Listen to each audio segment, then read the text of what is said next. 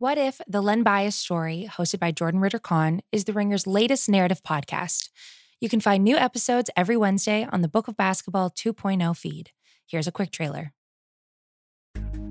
You've heard his name, Len Bias, 1980s phenom, second pick in the NBA draft. And then, cocaine, tragedy, one of the most shocking deaths in sports history. 35 years later, Bias's legacy is still making an impact.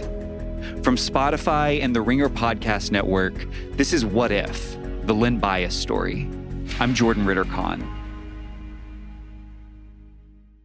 It's The Mismatch, presented by FanDuel. The road to the NBA Finals starts now, and FanDuel is the place to get in on the action. Right now, you can check out the new and improved Quick Bets, which are back and better than ever for the NBA playoffs on FanDuel. Find what you're looking for faster and easier with more props right at your fingertips. You can check out live bets like 3-minute markets and exclusive live bets like quarter player props, player assist combos, and more. So download the app today and bet with FanDuel, official partner of the NBA.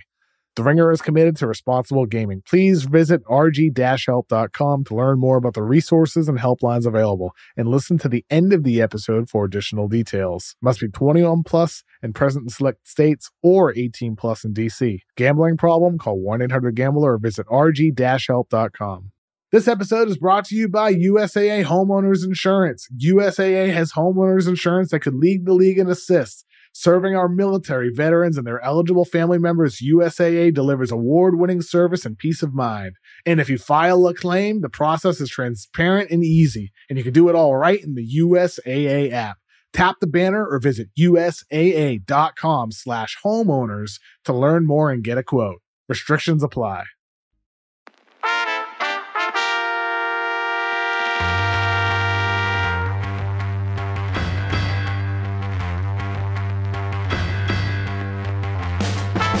Welcome to The Mismatch. I'm Chris Vernon. Joining me as he does every Friday from TheRinger.com is Kevin O'Connor, a.k.a. Kevin O'Bomber, Kevin O'Blazarian, Kevin O'Climber, a.k.a. Kevin O'Conflict, Kevin O'Concert, Kevin O'Candyland, Kevin O'Killian, Kevin O'Kindness, Kevin O'Contrarian, Kevin O'Cannabis, Kevin!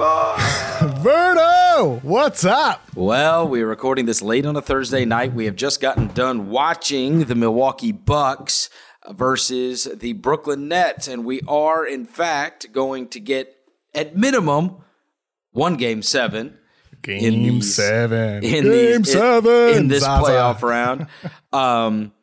104-89, the Bucks are able to beat the Nets. 89 is a rather incredible number to be able to hold the Nets to, and that has kind of been commonplace in this series when the Bucks, though everybody focuses on their offense and Giannis and what they may or may not be doing, you know, these games that they have been able to beat Brooklyn, they've been able to make them very uncomfortable, grind it down, get the game in the mud a little bit, and really hold Brooklyn. You know, that's not a team comfortable playing when the score is going to be low. They are at their best when this is an open and free game.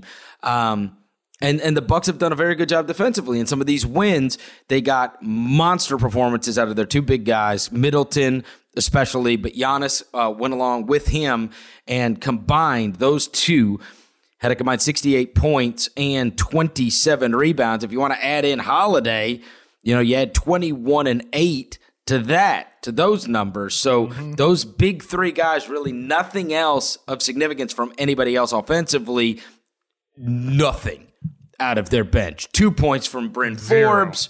Those two, I suppose, because he wanted to show out for his college coach, Tom Izzo, who was there in the front row.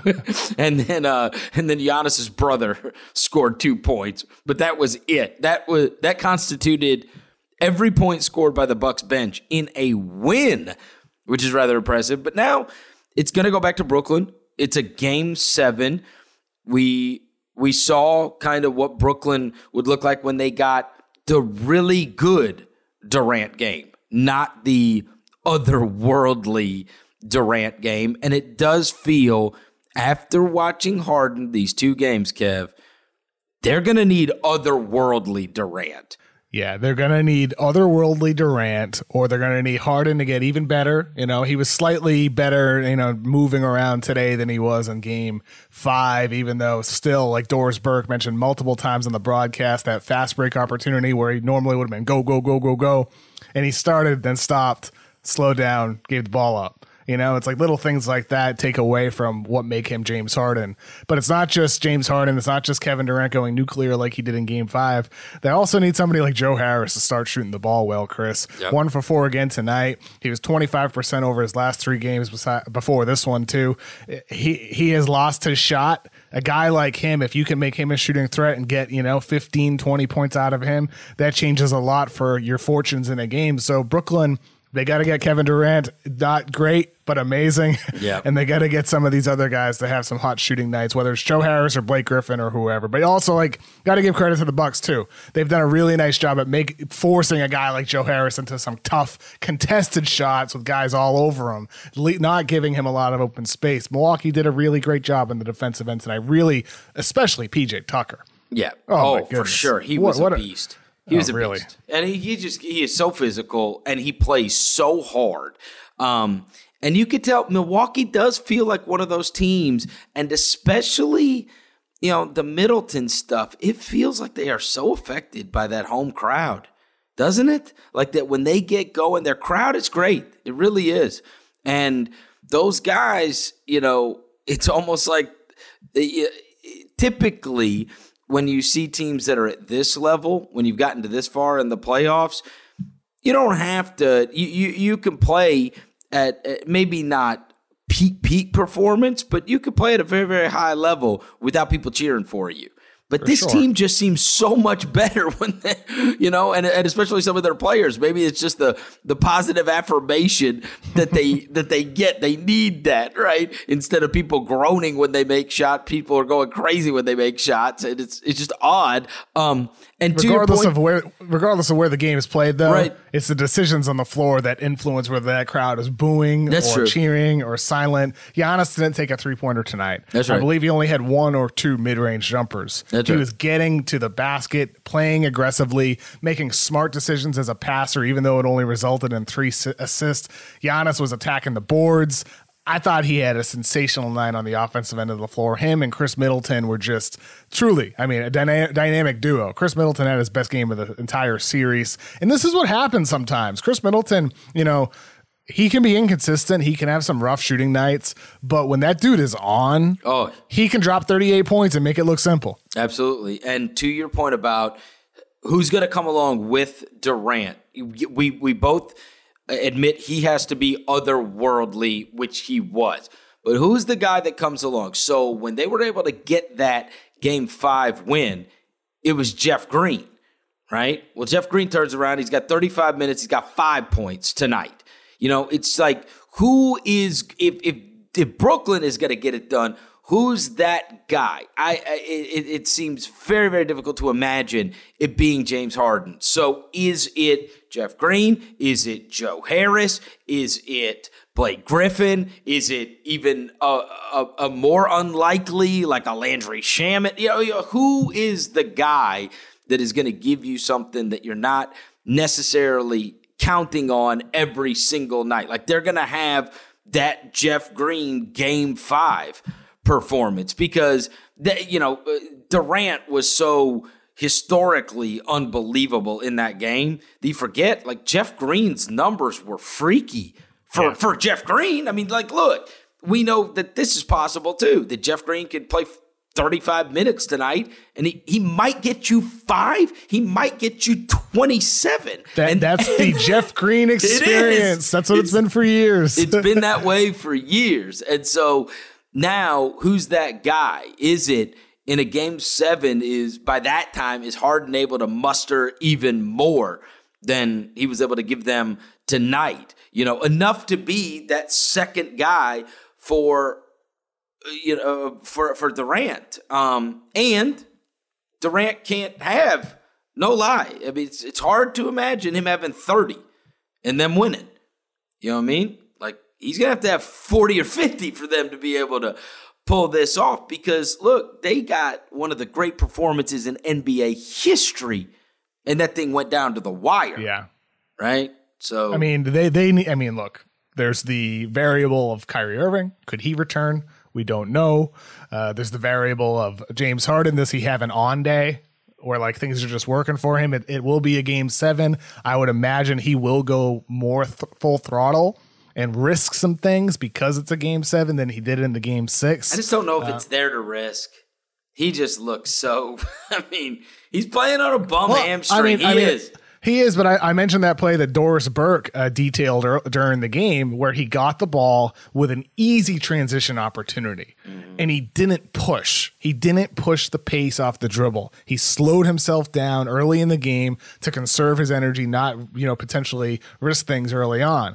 And I agreed with her assessment of that. I'd be curious to see what he would say about that. But ultimately, it's a game 7, man. Like, you gotta go balls to the wall, put it all out there. And like, I feel that way in every series right now. If you're Kyrie and you're able to play, you got to get out there. If you're Mike Conley, in this Jazz Clippers series, we'll talk about them later. You got to get out there. You got to play. You got to try to contribute to get your team to advance.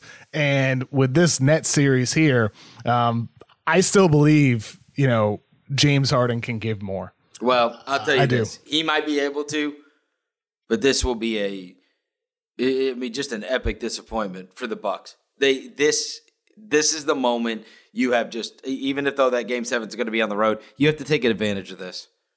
You have to take advantage of this. I don't know what he can give, but he's not James Harden. No, he's not. He's not even close to James Harden. So you're playing against Kevin Durant, and that's the guy that, you've got to be able to slow down, not completely, just enough, because this is an absolute golden opportunity to go to the next round. Because in the games that we're about to get to, I mean, who knows who you're playing in the next round? I mean, it's not unfathomable that no matter who wins this series, that they are going to be the favorite in the next round. Yeah, I'd be willing to bet that too. Today's episode of The Mismatch is brought to you by Hulu Plus Live TV. Looking for a better way to watch live TV? Stream your favorite sports and shows over 95 live channels with Hulu Plus Live TV. Get access to Hulu's entire streaming library, Disney Plus and ESPN Plus, all in one plan. Start your free trial of Hulu Plus Live TV today. Live TV plan required. Restrictions apply. Offer valid for new and eligible returning subscribers only. Access content from each service separately. Learn more at hulu.com. Today's episode of The Mismatch is brought to you by USAA Insurance. USAA is insurance that could lead the league in assists. That's because bundling auto with home or renter's insurance saves you money. USAA understands the needs of our military, veterans, and their eligible family members, and they've got great rates and insurance options to meet them. See how much you can save. Tap the banner to learn more and get a quote at USAA.com/bundle. Restrictions apply. Kev, last night, we'll get to both of the games. That first one, the whole night of basketball was just absolutely positively shocking. And this was a weird night. This was after a shocking day of news all day, which actually continued into today, which we're going to have to talk about all of that too. Yep. So we have just had so much news go on over the last 48 hours since we last spoke. And then these games. So the 76ers have a 26-point lead in the game. Now, just to speak to and to not make this be a prisoner of the moment thing, as you're watching that play out, now keep in mind they had just blown an 18-point lead in Game 5. So now you move to Game 6, and I even texted you before the game, and I was like, this feels like Doc just went into that locker room and called them all a bunch of wussies, and they're playing like they're going to murder somebody. I mean, Embiid is picking up texts. He's got this growl on his face. He's just laying waste to them in the first half of that game. It was just like we talked about, Chris. Exactly what we said. They stymied him. He had the worst game ever. He's 4 for 20, and then he turns around, and it's just, I mean, he's just on hellfire against them. And then this lead grows and grows and grows. Next thing you know, it's 26. There's a lot of people, I guarantee, a huge percentage of the audience turned it off. Oh, yeah. There's better stuff to watch. Understandably so. Yeah, there's a lot of options out there. You get Netflix, you get video games, TikTok, lay in bed, whatever people do. A lot of things that were more entertaining than that. In the last 25 years, the 76ers, with a 25-point lead, had been 165-0. Okay? They also, in the last 2 games, have blown 18 and 26-point leads. They are the only team in 25 years to blow back-to-back leads of those tight margins. That's something else. It truly was history, right? Like sometimes we could just get caught up in what just happened and become prisoners of the moment or deal in grand hyperbole. There's no hyperbole big enough for this. This was honestly something you never see. And something that has not happened to the Sixers in 25 years and has not happened to any NBA team in 25 years. It is just the grandest embarrassment, the grandest disappointment imaginable. I'm watching it play out, and I'm like, I can't believe this. I can't believe what I'm watching. And Joel Embiid, for as great as he was in that first half, he now, in the second half of Game 5, worn out, man. Game 5 and Game 6, 3 of 21 with 7 turnovers. My God. He's been falling off a cliff in those second halves. Later in games, as they attack him, fatigue begins to build. It's as if, late in that fourth quarter, he couldn't move on defense, Chris. He couldn't move. You know who else couldn't? Trey was blowing right past Ben Simmons.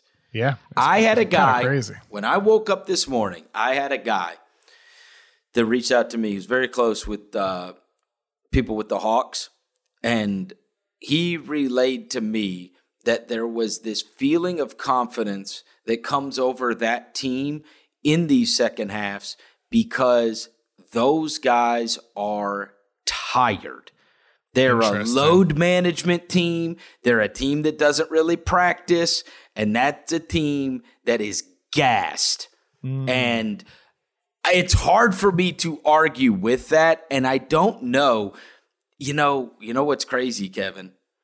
It is very, very hard. When I got that this morning, and that was a Hawks guy, you said. Yes. And the opinion was these guys are tired. Like, we see it. Interesting. They're tired.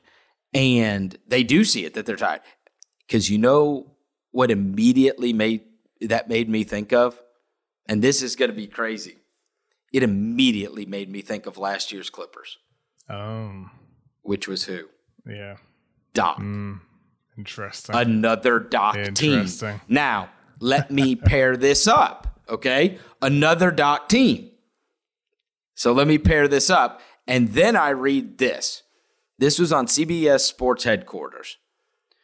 Over the last 2 seasons, Doc Rivers coach teams are 11-5 when getting a lead of at least 16 points in the postseason. The rest of the NBA is 76-3. Really? Oh my God! Can you say that again? I need to hear it again. If I need to hear it again, like the listeners, I feel like I need to make sure I heard that right. In the last 2 seasons, Doc Rivers coach teams are 11-5 when they have gotten a lead of 16 or more. The rest of the NBA combined is 76-3. That's insane. So no. Now think about that. Now you want to have the moment. You want to have the movie moment. I sat there when not even thinking about the correlations. When I read that, I thought of last year's Clippers and how they'd beat the shit out of somebody and then they'd lose. And you'd be like, what? They were winning by 20. Like, how are they losing? How did they lose? You remember this epic collapse against Denver? You go back and look, they had big leads in these games. And the same things happened twice in a row against Atlanta with this Philly team. And then I read this stat and I'm like, okay, I felt that way, but like I didn't have any I hadn't gone and looked it up, but that's outrageous. Outrageous that your win percentage. So everybody else won 96% of those games. Yes. The Clippers won only 69%. Well, no, Clippers and Sixers. Clippers and Sixers. Yep. So Doc Rivers coach teams. Correct. Yeah. So the Doc Rivers coach team, 69%, which is not nice. Every other team, 96%. Yeah. That's remarkable. And this is Doc Rivers who, he coached a Magic team that blew a 3-1 lead to the Pistons. He coached Celtics teams that blew 3-2 leads to the Magic and the Lakers and the Heat. He coached Clippers teams that blew 3-1 leads to the Rockets and the Nuggets. He's coached 6 teams that have blown 3-1 or 3-2 series leads. He now has this crazy stat that you just detailed about blown leads and wins in individual games. That is remarkable, Chris. It really is. That blows my mind. And yet it's not surprising because of the series stat. Well, the other thing is if you read the Philly writers, it's like that these bench unit bench units with Tobias Harris as the only starter. I mean, they've gotten mauled. Like, they can't score. And they're on his ass about stubbornly sticking with this wildly indefective combo that has, that has been a problem for them throughout this postseason. And it's been a problem for him for years as a coach. When back in the day when Doc Rivers was coaching the Celtics, it used to piss me off in the playoffs when he'd roll out those bench mob lineups. Sometimes when the bench was amazing, it would be good, but you don't always have an amazing bench. And if you continue doing that when you have an average bench or a below average bench, maybe it's time to make a change. And, I thought Jonathan Tjarks earlier on Thursday, me, him, and Bill Simmons, and then Ryan Russillo joined. We did a live show on Spotify Green Room, their new live audio app. It was a lot of fun. Like, we had 1,000 people in there, which I guess is max amount of people. Great. And it was a fun time. Really good. We should do one sometime, Chris. And anyway, so Tjarks brought up, he's like, why are we doing this, bench plus Tobias Harris lineup? Why not do bench plus Ben Simmons and possibly have Seth Curry in there too? Because if you do that, I brought up to him, it's like, you got to get creative here.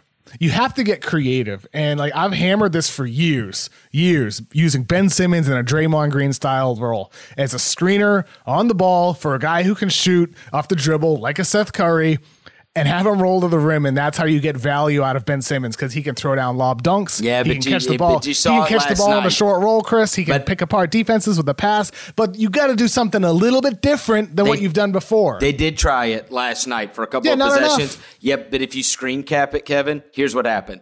They put Ben up there at the top. He set the screen. There wasn't a hawk past the free throw line. Yeah. Totally. They don't give a damn. They say, go ahead, set the screen. We don't care. Who is the pick and roll ball handler on that, though? I don't think it was Seth Curry, if I remember correctly. I'm sure it was. Hold on. I think somebody actually sent me the screen cap this morning. So let me go back in my text messages real quick, and I'm going to find who the player is at the top. It was Seth Curry in that clip. And it was Trey going around the Ben Simmons screen. That's a weird situation there, though, because you have Embiid up there. The spacing's really bad on that play you're talking about. The spacing's always bad. I know. On everything. You're right. Everything they do. It is. But that's the thing. When Embiid is off the floor, you have to find a way to maximize value out of Ben Simmons. You have to find a way. Because what we're finding out here, Joel Embiid, he was an MVP candidate for a reason. He is one of the game's best players for a reason. But he is not Tim Duncan. He's not Dirk. Not this guy who's durable and always there. You can't always rely on Joel Embiid to give you peak Joel Embiid performance. So with that said, Chris, he needs somebody by his side who can do that. With Ben Simmons, some of it's his own limitations, his own stubbornness, his unwillingness to switch hands, despite having a former shooting coach who tried to have him do it, despite having his former teammate JJ Redick suggest that he should do it, despite the fact that every Sixers fan in the world knows he shoots with the wrong hand. Part of it's stubbornness. Part of it is also role and situation. He hasn't had a guard who can draw defenders away from the paint, to your point, in that clip we're talking about. And also, he hasn't had a coach that runs a lot of pick and roll. Brett Brown didn't run much of it, and Doc Rivers isn't doing a lot of it with him. My point is you got to find a way to get value out of him. Yeah. So try something a little bit different frequently. Here's the problem when it gets to this point, though, Kev. If you can't shoot and you can't make free throws, now I'm just fouling you. Go ahead, yeah, drive. But he's not touching the ball as a screener. He's rolling down the lane. But drive. I'm going to foul you every time. Now, how are you scoring? You know what I mean? What did he take? 4 field goals last night? It's not always about, like when you set a screen. It's not always about putting it in position. Bro, I know, you can't take 4 shots. Chris, when you set a screen and roll to the rim, you don't always receive the ball. That's not screening and rolling is sometimes about just the gravity causing defenders to suck into the paint to open up a shooter away from the ball. But they've got one. They've got one shooter, Kevin. Yeah, but they have guys who can hit shots. Who? Though. I mean, like Tobias Harris can hit shots. He's standing in the corner. I wish he would. Seth Curry can hit shots off the dribble. Like they have to do it more, and I think it's a shame that we haven't seen it all these years. They do need to. I really do. They need some more. It's actually a shame. They need some more shooters, and they got like the Danny Green thing hurts just in terms of what you were talking about, the gravity. Right. People talk about Draymond Green as a Hall of Famer, Chris, because of what he brings on offense, because he's paired with Stephen Curry. Their skills complement each other perfectly. Yep. Draymond Green is a 0 as a shooter, an absolute 0. He also plays center, though. That's what I'm saying. Like Charks' point earlier was have Ben Simmons with the bench unit instead of Dwight Howard, have him play the 5 and use this dynamic center who can run your offense for you around, be an offensive hub around the elbows, who can set screens and roll to the rim. How they're not doing that, I don't get it. It baffles my mind. I have been waiting for it for years, and I've just about given up on ever seeing it. Well, and you know what? There is the huge story. And I hate this for Hawks fans because the huge story is the 76ers collapse. But the collapse always has 2 sides. Yeah. And the heart that the friggin' Hawks show when you're down 26 and you just keep, like, they always say one possession at a time, keep chipping away. And Nate McMillan has got those guys believing and playing it out. Even when they've gotten in these big deficits, they play it out.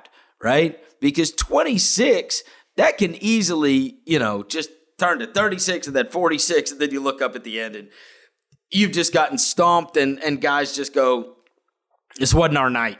You know what I mean? They made everything. Embiid came out, going crazy. He made his first, 10 of 11 shots. And so it's just not our night, but we'll get him back when we go back to Atlanta. And, not necessarily pack it in, but the circumstance is dire and you might play that way. Or you get crazy and everybody starts trying to do it themselves and trying to hit the 10-point shots, and then it really gets worse for you.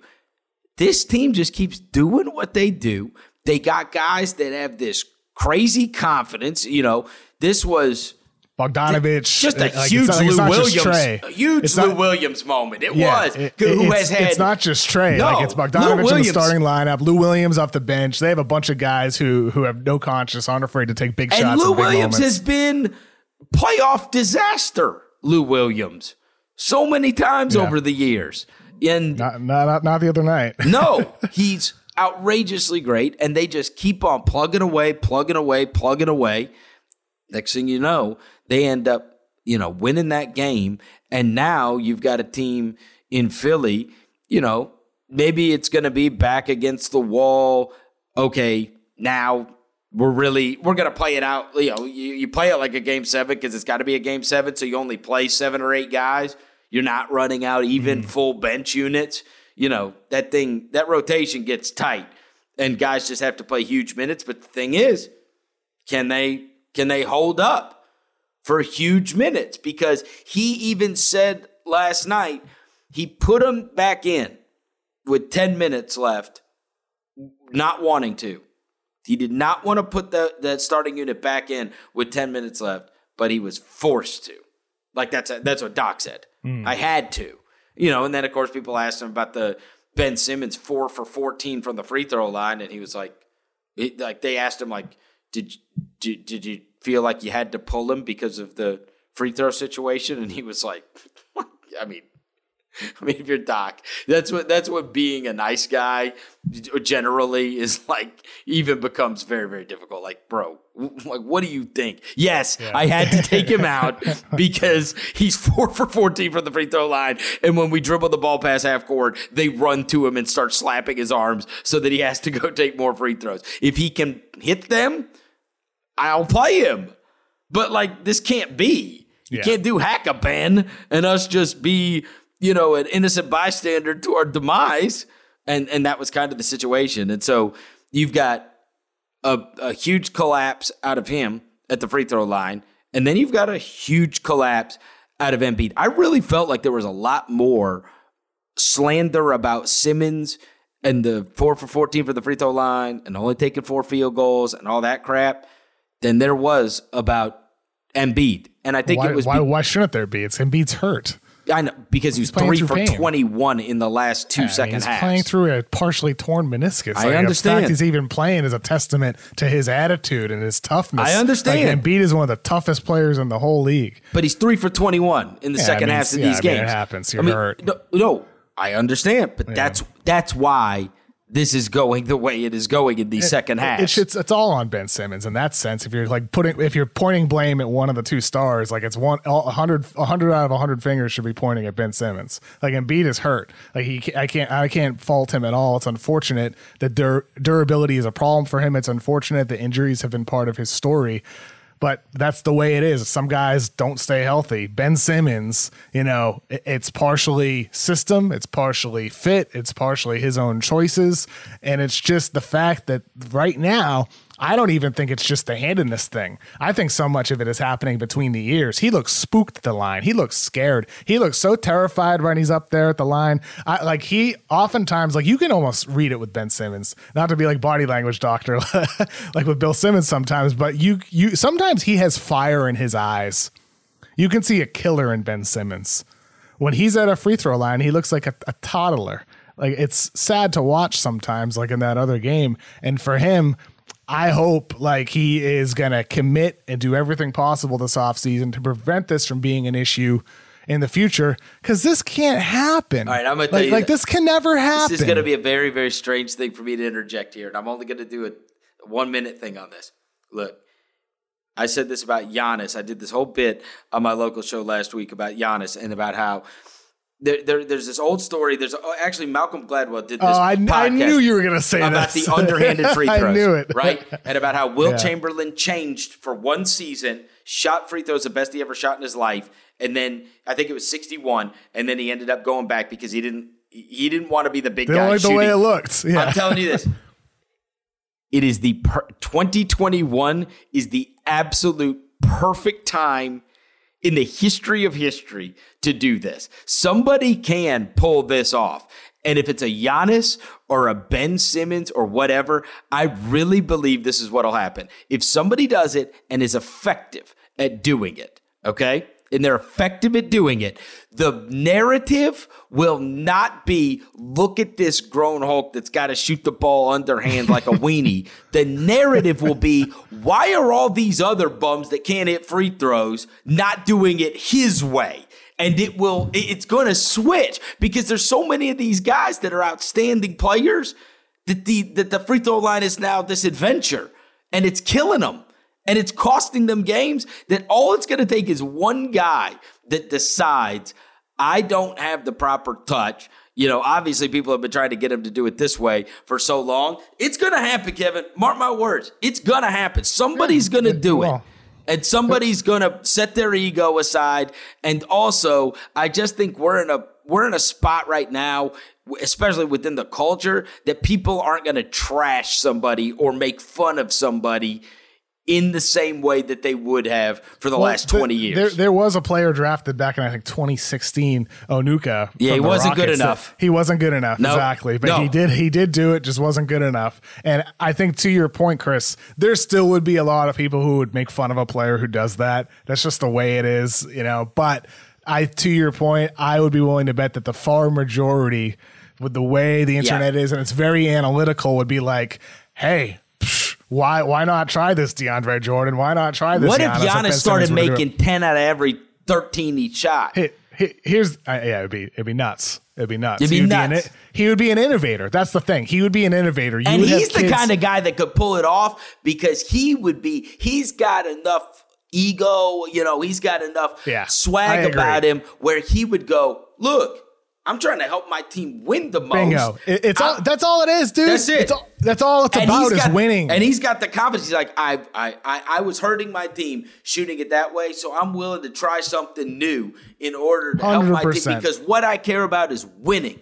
And then 100%. Everybody would be following suit. They'd be like, look at this guy. He's trying something new. He's doing this, whatever. And thank you, Chris. That's all it's about. That's all it's about. Like if you are willing to take a risk and maybe even embarrass yourself a little bit along the way, all in the name of trying to maximize your abilities as a player, therefore to impact your team's ability to win games and compete for championships, you have my admiration. You do, regardless if it's doing granny shots, underhand free throws, or whether it's tweaking your jumper form, or whatever it is. You have the utmost respect for me personally, and I know a lot of other people feel the same way. What is more embarrassing? Shooting 4 for 14 in the freaking game 6?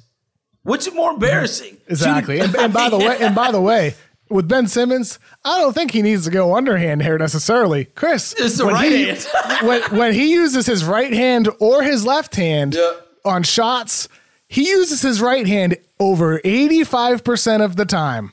Very rarely do you see left-handed layups from Ben Simmons or lefty jumpers for Ben Simmons or lefty hook shots. What you see is Ben Simmons getting into a right hook from the post, a right-handed layup, a right-handed putback, a right-handed open floor dunk, a right-handed hook shot, a right-handed runner, floater, everything. Because he's a righty. He said so himself back in 2016. I think he has pretty solid touch with his right hand. I'd love to see the switch happen. I really would. I don't know if it would make him a good shooter. I don't think it would make him a great shooter. I think he would be a better shooter. You think we get a game 7? I do. Yeah, I do. I think we get a game 7. I'd be surprised if we don't get a game 7. I think Doc just trims that rotation. It trims that rotation. To how much? Who does he cut? Does he cut Dwight Howard? Yes. I mean, okay, he has to get by a couple minutes. I'm talking about that whole Maxey, Shake Milton, whole lineup. So does he cut Shake Milton? Shake Milton had a big game before.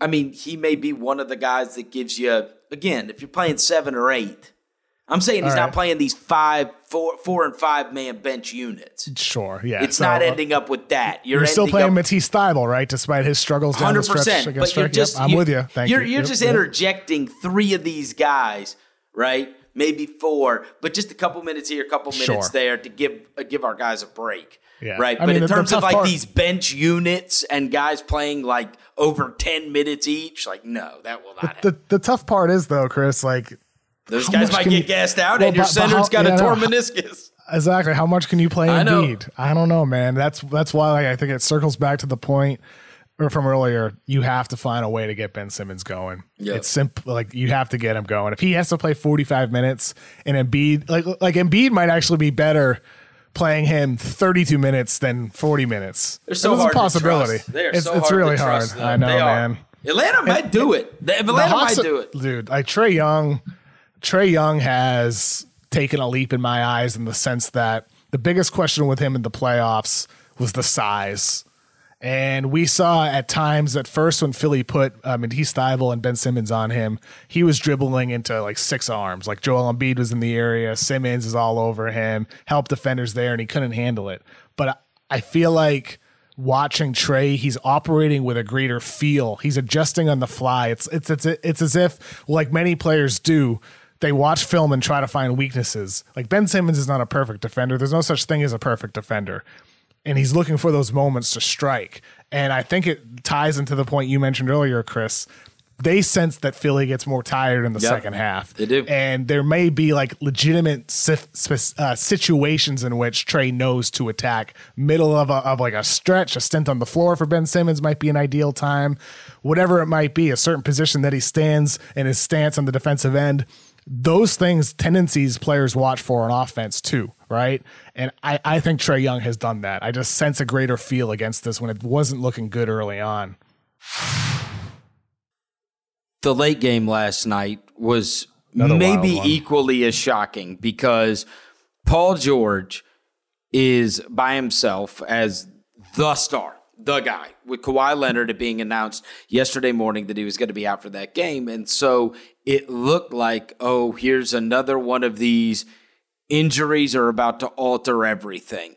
The Jazz were still going to be without Mike Conley, but it was going to be Paul George and the rest of the Clippers having to go in and win a game where they were going to be a significant underdog. He was absolutely awesome. And it is what I had this moment where there's always these guys throughout sports that are insanely talented, but they are branded as the guy that doesn't get it done in the big moments, right? And then we beat him up. That's what they wear. They're the guy that can't come through in the big moments until they do. And then and what you learn for so long is, there's some guys that are intensely talented that it never happens for them, but so many that were great, whether it was in golf, it was Phil Mickelson. In baseball, it was Alex Rodriguez. In football, there's been a ton of them, right? There's John Elway. There was Peyton Manning. There was Andy Reid. Hell, even last year, right? In hockey, it was Alex Ovechkin, right? He's this great, great player, but he doesn't get it done in the playoffs. And then next thing you know, he ends up holding up a Stanley Cup eventually. And Paul George, there's that thing where it's like everybody's going, bro, you can't have Paul George as your best player in this kind of high leverage game, trying to go win that game against Utah, like this massive swing game against Utah, going back on their home floor. And he is without Kawhi Leonard. He is the best player on the floor by a wide margin, puts the team on his back. And that was a huge moment for Paul George and his, whatever we want to do, the corny legacy thing or whatever. But honestly, just the perception of Paul George, right? You're the guy that can't be counted on to get it done in the biggest moments until you get it done in the biggest moments. And it wasn't the biggest moment, but it was pretty damn big, Kev. It was pretty damn big. Earlier in his career, he did have that reputation. Yep. And then things flipped. Yep. Could this be the beginning of him flipping that back? Because that was certainly an extraordinary performance. I thought it was funny after the game because he was so great. 37 points on 22 shots. This is either after the game or the next day. Ty Lue was asked, do you have a plan if they start doubling or trapping, trying to get the ball out of his hands? And he's like, I hope they do. He trusts George, the passer, as well, because it wasn't just his scoring that night that was impressive. He did make some nice passes, too. Paul George played a complete game. It was a dominant performance. And for the Utah Jazz here, they're having trouble on both ends of the floor for different reasons. But on defense, with the 5-out offense, with Marcus Morris and Nicholas Batum spacing the floor, it pulls Gobert out of positions where he can be an impactful player around the rim, and the Clippers are doing a much better job at getting there. That's not an indictment about Gobert, though. It's not? It is on the offensive end, though, and that's what I'm getting at, because you can't blame Gobert on defense. That's just the way you have to play. On offense, you're allowing them to play small because of his inability to defeat them, to use his size to his advantage. Rudy Gobert has no post moves. He is not a threat off the bounce. He is a solid passer, not a great passer when he receives the ball in the short roll. Gobert's inability to defeat Marcus Morris and Nicholas Batum inside the paint is why the Clippers can stay small and be as impactful as they are on offense. It works both ways. So unless the Jazz can find a way to punish the Clippers for being small, to force them to bring Zubats back onto the floor, it's going to be really hard for them to play defense like the way they did during the regular season. And if you do that, it's going to hurt you on offense too, man. Let them keep playing small. It's a tough dilemma. Ty Lue, it takes him a while to figure this stuff out. But he does. He does. He landed on this small lineup, and next thing you know, Terrence Mann's, because of Kawhi being out, now he's playing 25 minutes for you with all this energy and fight. Pat Beverly gave him some minutes off the bench, and, they're playing Zubac less than 10 minutes in that game. Like, it is that whole stats muse thing about him, 18 minutes or more, they never have won. Like, if you just looked at that one stat and you said, okay, they haven't won any playoff games that Zubac has played 18 or more minutes. And yet, here they are with a chance to move to the Western Conference Finals without, and that's despite losing these games when he has played real minutes. And you sit back and you go, bro, what if they never did that? It is hard to argue when they've been just the small ball Clippers. And they've been playing man, and they've been playing Kennard, and they've been playing Batum. That when they've been the small ball Clippers, like, I really don't know how many games they would have lost in these playoffs. And I feel like we would be thinking about them differently, because I'll be damned, they just became the small ball Clippers and won without friggin' Kawhi Leonard in the game. What? Yeah. I mean, because it helps them so much on both ends of the floor. And I mean, this is jumping ahead. I don't want to spend too much time on it. But if they win the series and they face the Suns, it's going to be the same thing in the sense that DeAndre Ayton is going to have to make them pay a little bit inside, or, through getting to the basket by Devin Booker or Chris Paul if he's able to play. So it's going to be the same thing next round with Ayton's importance, because if you pull him away from the paint, it doesn't allow Phoenix to defend the way they wanted to. It doesn't allow anybody to defend they want to. So we're seeing here the importance of being able to make smaller teams pay. By the way, didn't the Lakers do that last year? Yep. To the Rockets? Yep. AD was able to do that when Houston went small and they went 80 at the 5. It's very important to have that ability. I wonder if the Jazz can. You know what I mean? I wonder that too, to be honest with you, Chris. No, I mean, I wonder if they can just decide, all right, we can't do the big thing. We can't. And they go small, you're saying. So they don't play Gobert as much, is what you're suggesting. That's right. I mean, and they just say, I don't know, man. And they just say, we're going to go 5 wide too, because we can't match up the other way. But you're already shorthanded though. Like you're already playing basically 6 guys plus like a mixture of Niang, a little bit of Favors, for like 5-6 minutes here and there. Unless Conley can come back, I don't think you can even. Well, this has got things. They have to get Mike Conley, dude. Look, this has gotten things flipped on them, though, Kev. I mean, their one series win these last several years was against the Grizzlies, who got in as a play-in team.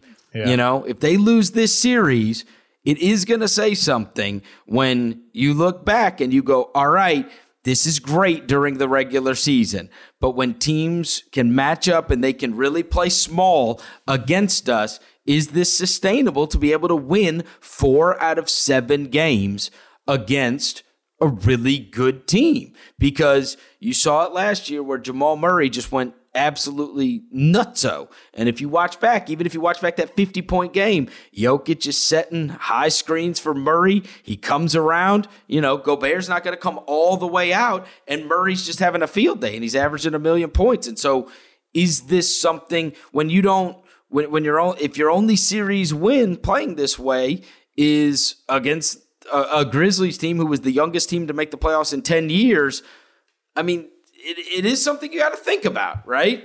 Like, is this a recipe that when somebody prepares for us, or can you alter this and just say it's not like this just is what it is when you've got Gobert, and he is going to be a massive advantage, but there's in the time that he's not, and he very clearly is not an advantage for them right now. On offense, especially. They're playing Batum 42 minutes. Yeah. Do you know what kind of odds you could have gotten on Batum playing 42 minutes in a playoff game? But hey, shout out. I know. That's what I'm saying. Like a couple of years ago. Oh, my God. Imagine when Nick Batum is making $27 million and nobody wants him. Unbelievable.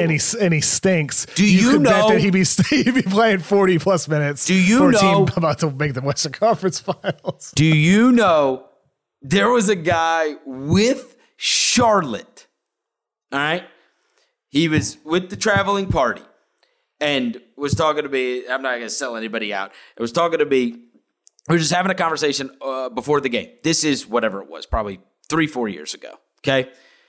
And he says to me, he goes, you think they do Batum for Parsons? And I was like, bro, like Chandler Parsons, like he can't play. They're not. And he goes, I don't think you understand. And he's like, we would do that in a heartbeat. And I was like, what? I'm like, that's how low, because like that Batum contract was thought of as just this, like this anchor around their neck, right? And like in the same way. And the thought was his goes a year longer. That's what the guy told me. He goes, his goes out another year. That's why they do that deal. And I'm like, this is insane. You're just talking about, trading two guys that signed the worst contracts ever for each other. Like maybe these are the only two guys that could be traded for each other. But that's where it was with Nick Batum. Like seriously, and now he's a superb role player. He's a 42-minute player in the playoffs. Unreal. On a team that's one game away from a Western Conference Finals appearance. It's crazy. And dude. he's playing center. Everything about it is crazy. I got a Reggie Jackson stat for you, Chris. Let me hear it. So this season, out of players that have used an isolation on offense 100 times, including the regular season and the playoffs, Reggie Jackson ranks first in efficiency, scoring 1.2 points per chance. So the Clippers score 1.2 points per chance when Reggie Jackson isolates. Second place is Kevin Durant. Third place is Stephen Curry. Fourth place is Damian Lillard, James Harden, Kyrie Irving, Zion Williamson, Zach LaVine. Like, these are the players that Reggie Jackson ranks above. Look at Bobby Schmurder. Bobby Schmurder himself. For like 10 years, I had a higher opinion of Reggie Jackson than I ever should have. And it's so funny it's coming back around because when he was on his rookie contract, there was a playoff game that I was at where Kevin Durant did virtually nothing. Russell Westbrook did virtually nothing. And Reggie Jackson scored like 33 or 34 points on the road in a playoff game.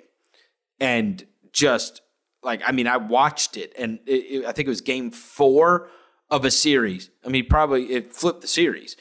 And it was like, I just watched a game where it was Reggie Jackson and Russell Westbrook and Kevin Durant. And the other two didn't do that much. And this guy just looked like the biggest superstar on the floor. And so from that point on, I always kind of had a higher opinion of Reggie Jackson because I witnessed him have this just no one can stop me playoff game. And obviously his career did not have the trajectory of a guy that does that. And he was in witness protection in Detroit for some amount of time. But look, the numbers are the numbers, Kev. He's better. He's a better scorer than Kevin Durant. I knew it. It's a much smaller sample. Reggie Jackson's logged 190. Harden logged 615. Just to put those extremes into perspective. But hey, he has looked really good in that role, though, in the postseason. He has some off nights, but when he's on, he's able to hit some of those tough contested jumpers. He's improved so much the last 2 years as a shooter. He used to be a bad shooter. He is now a good shooter, legitimately. And he also had a lot of talented teammates around him to pass the ball to. He would often be sharing the floor with Paul George or Kawhi Leonard. Shout out to him as well, getting better over the years. Well, look, it's so odd the way this thing is flipped in that particular series because I told you at the very beginning, I thought they're going to need Conley in order to win this thing. At some point you got to just stop holding on to hope that you're going to get Conley. And especially it's been instructive to watch Harden, who is giving it a go before he's ready to give it a go. And you get this very watered down version. And so you're not going to get the full Mike Conley. He does help, though. Harden does help, though. Yes. No, he does help. Another guy can bring the ball up the floor. He's been solid defensively. But look, now at this point, in certain situations. At this point, fair is fair. If I say I lose Conley, you lose Kawhi, you take that deal 100 times out of 100. And so it is what it is. This is a lot like the Bucks thing. Bro, you got to win. The same with the Jazz. If they're not going to have Kawhi Leonard, you can't lose this. Yeah. You can't lose. You cannot lose this if they don't have Kawhi Leonard. Like, you have got to go in there and win game 6, and then you got to go back home and you got to win game 7. Or else this is just a disappointment of just epic proportions. Seriously. You can't be losing to the Paul George, Reggie Jackson Clippers. That is a disgrace. You know? And Quinn would have to watch out. You know what I mean? Yes. Quinn's a good coach, man. So is Rick Carlisle, Kevin. Yeah. I mean, he hadn't been out of the first round in 10 years. I mean, and Quinn, it's going to be what? It's going to be a long time since they've been out of the first round. Or, I mean, they got out of the first round this year, but it was against the Grizzlies. But, I mean, the other years, they've been getting bounced in the first round. Speaking about Rick Carlisle. Huh? Oh, yeah. We're going to get to it. Let's cover the Chris Paul thing real quick first, because that's whoever the Utah and Clips winner is going to feed into. Really no update on that today. Have you heard anything? I believe somebody reported earlier, might have been Shams or Woj, who said there is optimism that if anything, he might miss one game. Oh, depending on the timing. Okay. So I don't know. We'll find out more. But that was stated earlier today. Okay. All right. Well, then that's a lot better than he's in jeopardy of the Western Conference Finals. If you say he's in jeopardy of missing game 1, it's like, okay, it's not. It's not that big of a deal, right? Yeah, I mean, you got to win 4. Yep. So I mean, they could lose a first game with or without Chris Paul. That's not inconceivable. For what it's worth, that was from Woj. Okay. So Woj had that earlier on Thursday. Okay, good. Well, because that was a just like one of those stories that as soon as you see it come across the ticker, you're like, oh my God. This snake bit dude. Now, it might have been his own fault, right? He might have put himself in a position, whatever, to not be adhering to whatever their protocols are at this given moment. But he has been in so many situations where he's been right there with a chance to achieve destiny, and then have it be ripped away for one reason or the other. And this one might have been, certainly this is different than injury. For sure. But it would have been just horrendous to not get to see him in the Western Conference Finals. I mean, as if I hope he's able to get back. And Woj did say in that same report, it would be potentially no games missed if Clippers Jazz goes to a game 7. So that was from Woj. So it's very possible we do see a Chris Paul in a game 1. Okay. We have so much coaching news. All right, let's do the Carlisle thing first. All right, so Rick Carlisle, this was an odd way to do it because he didn't wait for the Mavs to like put out some kind of release. He sent a iPhone notes quote to Adrian Wojnarowski, thanking everybody for the 13 years and he loves Dallas and blah blah blah blah blah. Now this is all coming off these few articles from The Athletic that have been written by Tim Cato, and I believe Sam Amick helped him with them. First, it started with this. Tim and Sam did those. Those were really well done. The inner turmoil of the Dallas Mavericks and Haralabos Voulgaris, who had been hired there in their analytics department. It really came off as kind of a hit piece on him. Yeah, Whoever were the sources on there were not huge fans of him by any means because there wasn't exactly any kind of but here's the good side, right? It was all like, okay, here's the problem. Here's this stats guy. The owner's now, he's got the owner's ear now. He's kind of involved in stuff. It's muddling stuff up with the front office and Donnie Nelson and the like. And so now that feels like here's this article that comes out detailing all this. To me, just from the outside, I don't know anything about this situation. I would just say from my experience, that felt to me like either these guys have gone to Mark Cuban and have issued their complaints about this. They don't like, the way this has gone with this guy. And Mark Cuban's told them, yeah, whatever, like, Bob's my guy, and get on with it. What you're being sensitive or whatever else, or we're just trying to be the best we could be, whatever. They don't feel listened to. Or they're scared to talk to the owner about it, so they give the story to the media, and then now it's got to be dealt with. which Mark Cuban tried to deal with by just going publicly and saying this is bullshit, which obviously it's not bullshit. Yeah, and then Donnie Nelson's gone. Then Rick Carlisle's gone days later. Yeah. And now these guys are all gone. And who knows what happens with Bob Voulgaris, whether he'll remain with the team or not.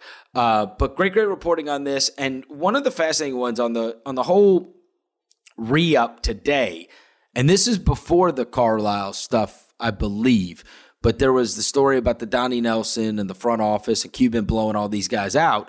There was part of it that talked about how despite what Cuban says or whatever, that there are other guys within the league that sit there and they go, I don't know who's running the show. I don't know who I need to be talking to. And I've been through this, Kevin, with the team I covered. Look, I covered the Witch Brooks situation. That's how that kind of stuff happens, right? Yeah. And obviously, the next year, Chris Wallace wasn't in Memphis. Ernie Grunfeld wasn't in Washington. All those people that were involved in that night, for the most part, a lot of them are not with their teams anymore. And, you probably got, and there was always the weird arranged marriage with Chris Wallace and John Hollinger, and then they brought in Zach Kleiman to be assistant GM, and it just leads to all of this confusion sometimes. Yes, yep. And now different guys are talking to different guys, and you're trying to get this deal done, and things get lost in the shuffle and whatever. And so I can see that this, who's got the power, who's the one that's got the owner's ear. You really have to scrap that and get organizational alignment. And you have seen the Memphis front office has been praised in a great deal for their draft picks and everything else because they just scrapped it and they just decided, all right, Zach Kleiman is the guy. That's the end of that, right? He has these guys that work with him that are side by side with him, but anything that is dealing basketball, that's who you talk to. That's the guy. He's the one making the decisions. That's the end of that. And those are the best organizations. Yeah. And Mark Cuban, this can't happen with these articles because I really feel like if it weren't for these articles, nothing would have happened. I'm not kidding because this guy's not like a regular old owner. This guy's on Shark Tank. This guy's like legit, like famous. I wouldn't say this would have happened without the article. Maybe so, but a guy like that. This has been brewing, like it's legitimately been brewing for a while. All I'm saying is, even if it hadn't, a guy like that, he doesn't want the perception out there that he don't know how to run his own house. That's true too. You know what I mean? Like this looks like I don't know how to run my own house. These guys are out there telling stories on each other. I don't run my own house.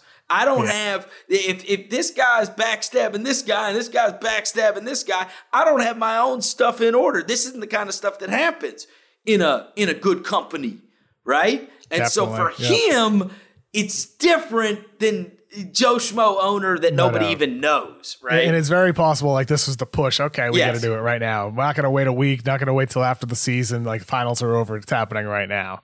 Well, to me, it read like and this has been a story that's old as time. The stat guy or the analytics-based guy comes in, and that's what I was going to say. The basketball guys are all like, F this dude. I mean, this happened. I remember hearing stories years ago about Daryl. Daryl Morey. You still hear stories like people who don't like Daryl Morey. The reason I met Daryl was actually through Chris Wallace because they were both in Boston. Because Chris is the one. They're still good friends to this day. He was the one that was friends and nice to Daryl because Daryl was brought in as this quant guy. And, the Leo Papils and everybody else in the world, they're like, take your binders and shove them up your ass, nerd. And exactly. Why is still hear that sometimes? But why are we listening to this guy? Like, get this effing guy at it. Like, what are we doing here? But Chris was nice to him, so they've been friends ever since. But the truth is that you didn't read a story about that years ago, and that's been going on. It happened with Hollinger. Yeah, bro, nobody cares about the friggin' what. I don't even know what I don't even understand. I think with Haralabos, With Haralabob, I think it's more personality based. Probably. A lot of people just don't like Bob. Yeah, but all these guys, he can rub people the wrong way all the time. So I think that's a big part of it. And if you people skills matter though too, Chris. Like that's a legitimate gripe for somebody in a leadership role. And if it is like regardless of what line of work that it is. That's right. So I think with him. With Mark Cuban, we'll see what happens if there's a role for him moving forward, whether it's as a consultant, who isn't around the team on a day-to-day basis, or somebody with a bigger role. I don't think it'll be the bigger role, but we'll see what happens. And I look forward to seeing what Cuban does here because there's a big void now. That's arguably the top coaching job, to be able to coach Luka Doncic, one of the best young players we've ever seen in the game at his age. Also for a general manager too. Like, is he going to go, for a big swing here? I don't know. Or is he going to go for somebody within the organization that's worked under Donnie Nelson for years, like a low-key hire? I am really excited to see what Cuban does here because these decisions, Chris, that he makes will have a ripple effect into the next 3, 4, 5 years because Luka is the type of guy who has no tolerance for losing. He's been winning since he was a little kid. Ever since he's been a teenager, this guy is going to need to have this team get it right, or it's going to get ugly. I don't know if you read the last article that they put. Oh no, this was actually the. It might have been the Tim McMahon Woj one I read tonight. I mean, it's pretty obviously going to be that Jamal Mosley guy. So Jamal Mosley, they got a quote from Luka about Jamal Mosley, and I was like, I didn't see this. Yes, okay. Here's from Luka. I gotta pull this up about Jamal Mosley, and I was like, okay, well, I guess I don't need to worry about who's going to get that job. Like, if they got him on the record talking about what he thinks about Jamal Mosley as a head coach. So a couple weeks or months, I think it was a couple months ago. I had heard like a lot of stuff out there about Rick Carlisle really kind of losing his voice in the locker room. Luka didn't really love him that much at all. Didn't like the way he was utilized and like the connection that they had. But the guy he loves is Jamal Mosley. Luka loves Jamal Mosley. He is connected with him, and they do everything pregame together. They understand the game together. They just click, right? There you go. And that his preference is for Mosley to be the head coach. And my thought is this though. Mosley very well may be like the best candidate for a job. He could be a brilliant coach. I don't know a lot about, how he would be as a head coach. It's very hard to know how anybody will be as a head coach. You hear a lot of great things about assistants sometimes, and then they stink it up. So it's like a crapshoot a lot of the time. But how much do you value the star player's preference when it comes to hiring a head coach if you are a general manager, which they don't have right now? So if you're Mark Cuban, how much do you weigh Luka's opinion with the decision here? Because it matters a lot what he thinks about the I don't know. Why don't you call Houston and ask them how it works out when you hire the coach that your guy doesn't want? That's the thing. Exactly.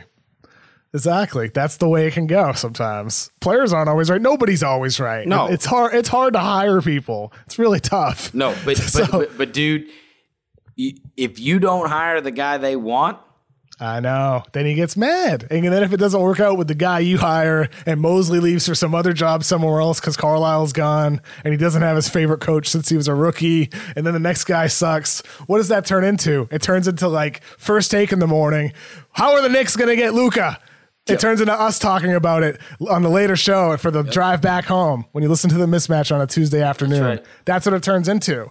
And that's why the implications of what Mark Cuban does here are so significant. And I cannot wait to see what happens because like it's fascinating. There could be so many ripple effects if he gets this right or wrong. Now with Rick Carlisle gone, you have Greg Popovich was hired in 1996. He's got a title. Wow. Eric Spoelstra, 2008. He's got a title. Steve Kerr, 2014. He's got a title.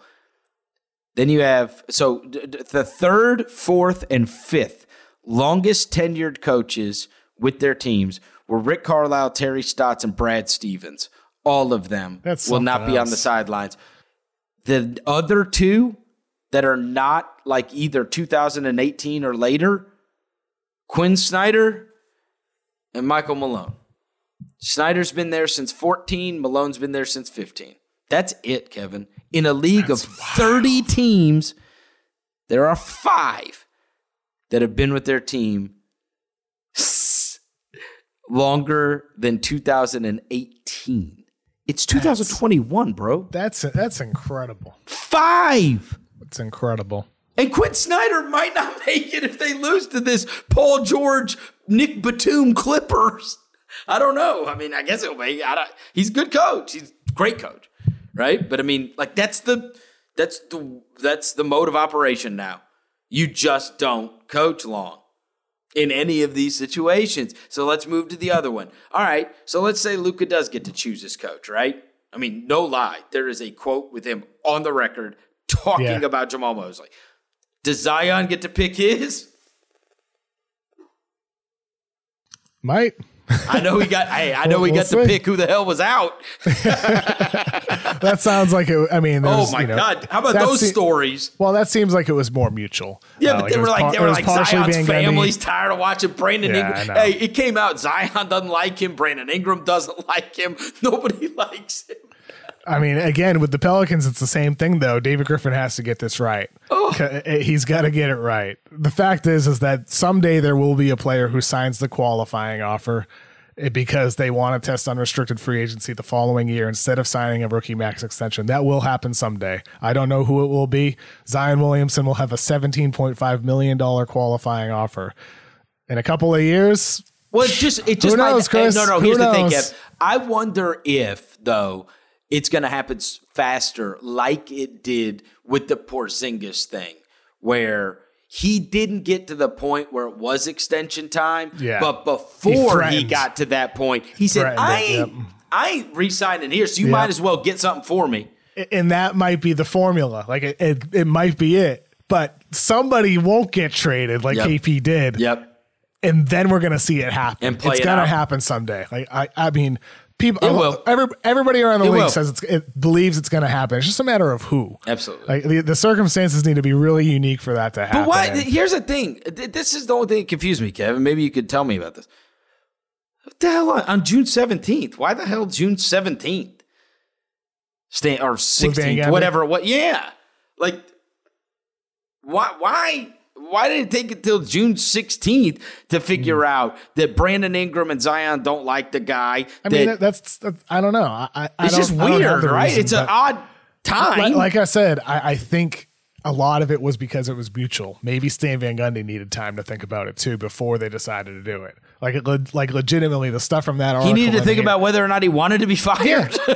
No, I mean, if they wanted to, what do they call it? They called it part ways, didn't they? Huh? Didn't they call it mutually agree? No, but it was there's a lot out there about him not being happy living in New Orleans. That's been out there since during the season. Oh, so that him and his family didn't love New Orleans and that he was happier doing what he was doing before. Maybe it was how much money of this contract do we have to pay you? It could be that too. Buyout negotiations took until June 16th. Yeah, negotiations we'll say we parted ways. How much of this $35 million do we got to pay you? Yeah. It could have been that. Because you only coached a year. We're not paying you the other 30.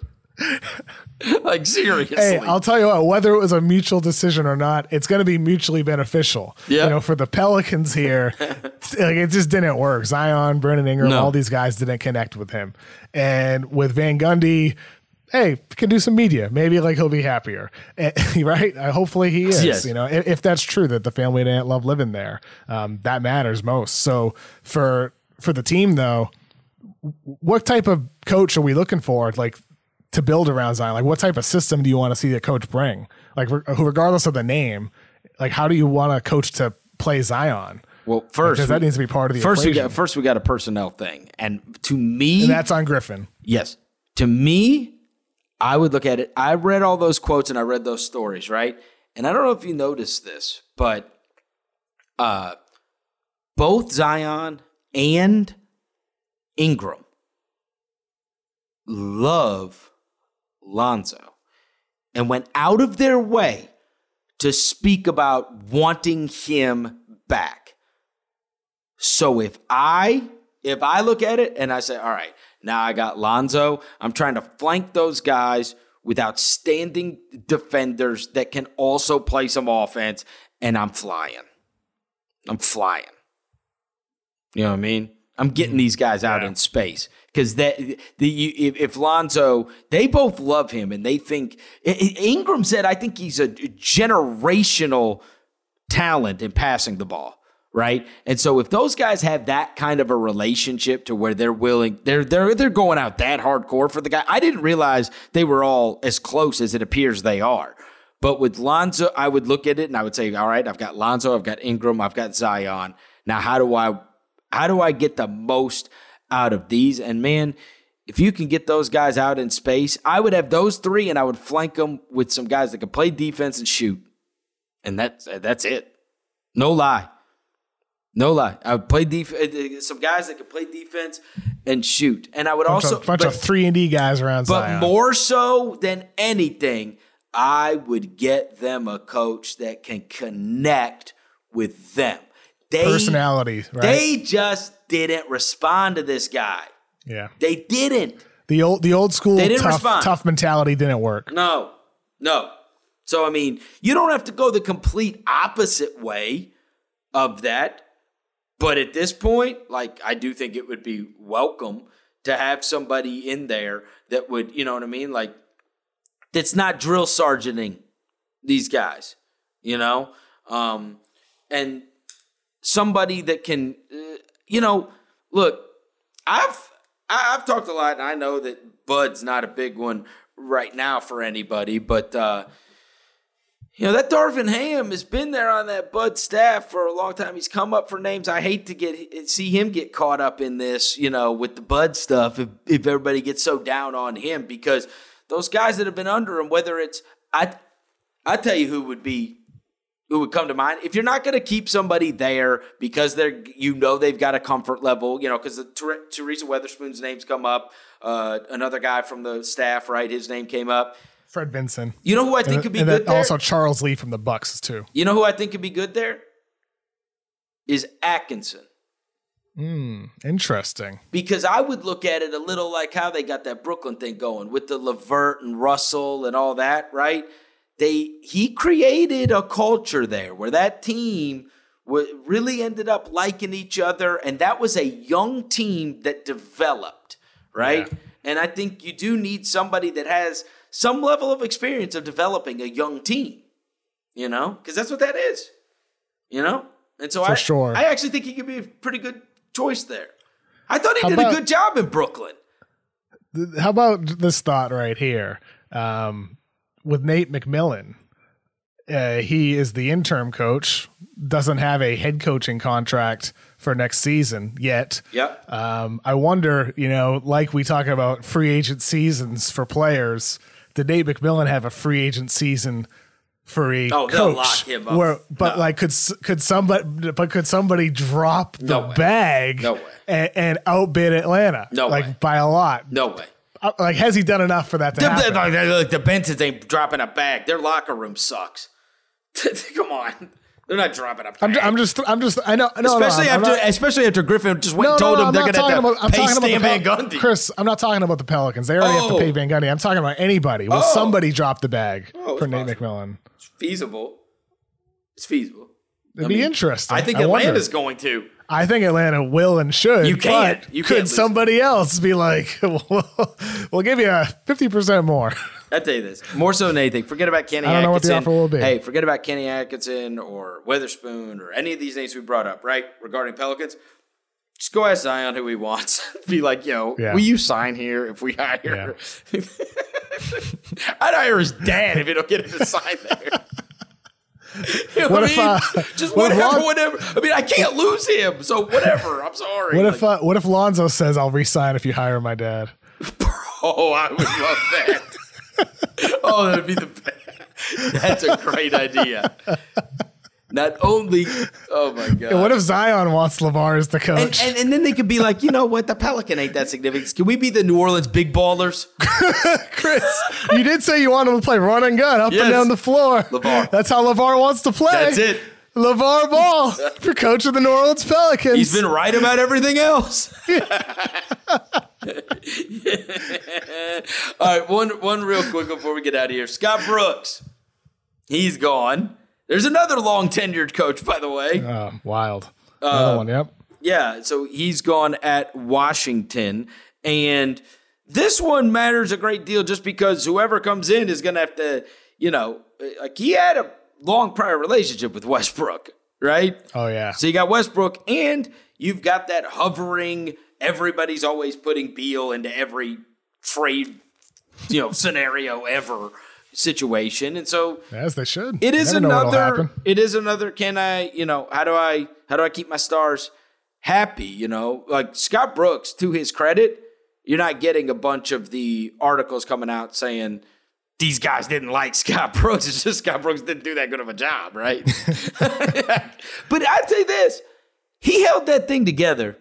I do think he needs credit for that because they had no chance at making the playoffs, and then they made the playoffs, right? And he got them to keep on playing it out the rest of the way. And he fell into a rotation that worked. Like we talked about Ty Lue earlier, figuring it out. He found something that worked. He did. And he also, he got those guys playing. There was a time in the season where Brad Beal's body language and, face, you could see it on his face that he was just sick of this crap. They're like 13-39 or whatever dreadful record they had at one point. And then they fought back. And next thing you know, they were playing playoff games, for goodness sake. So this guy, Scott Brooks is, I think he probably falls into the class that most coaches do. I think there's a very small handful that raise your ceiling a great deal or maximize your roster in a way that many others could not. And then the majority of these guys fall into the same kind of class of NBA coach, which means they're often criticized. Everybody thinks they stink, and they get to coach for 3 or 4 years, and then we get a new guy, and then we think the new guy stinks after 3 or 4 years because guys keep their jobs for 3 or 4 years. Nobody thinks anybody's good anymore. Seriously. That's why these guys coach, there's 5 of them, 3 of which have titles. The only 2 guys that have been with their teams for any long term at all that don't have titles are Quinn Snyder and Michael Malone. That's it. So something else, man. And by the way, Rick Carlisle has a title. But I was shocked to see. I didn't realize this offhand. I was reading this article today, and it said, they won that 2011 title. Dallas has not been in the second round since then. Yep. Isn't that something else? It's really remarkable. That's unbelievable. I was shocked to read that. Mm-hmm. I was like, damn, they haven't? They haven't been in the second round? Yeah. Since 2011? It's a long-ass time, kid. It's pretty crazy, man. And that was 6 times in the playoffs, too. All first-round exits. Wow. Long time. All right, well, we're going to have a ton of news. Look, we've had a massive amount of news that has taken place throughout this week, and who the hell knows what else could happen over the weekend. And hopefully we get some Game 7s besides, Oh, yeah, that'd be nice. We're assured 1. We might get 2 more. Mm-hmm. We'll see. I look forward to the games on Friday night. It's going to be fun. We will reconvene next Tuesday. Thanks for producer Carlos for filling in for us again, and we will talk to you next week.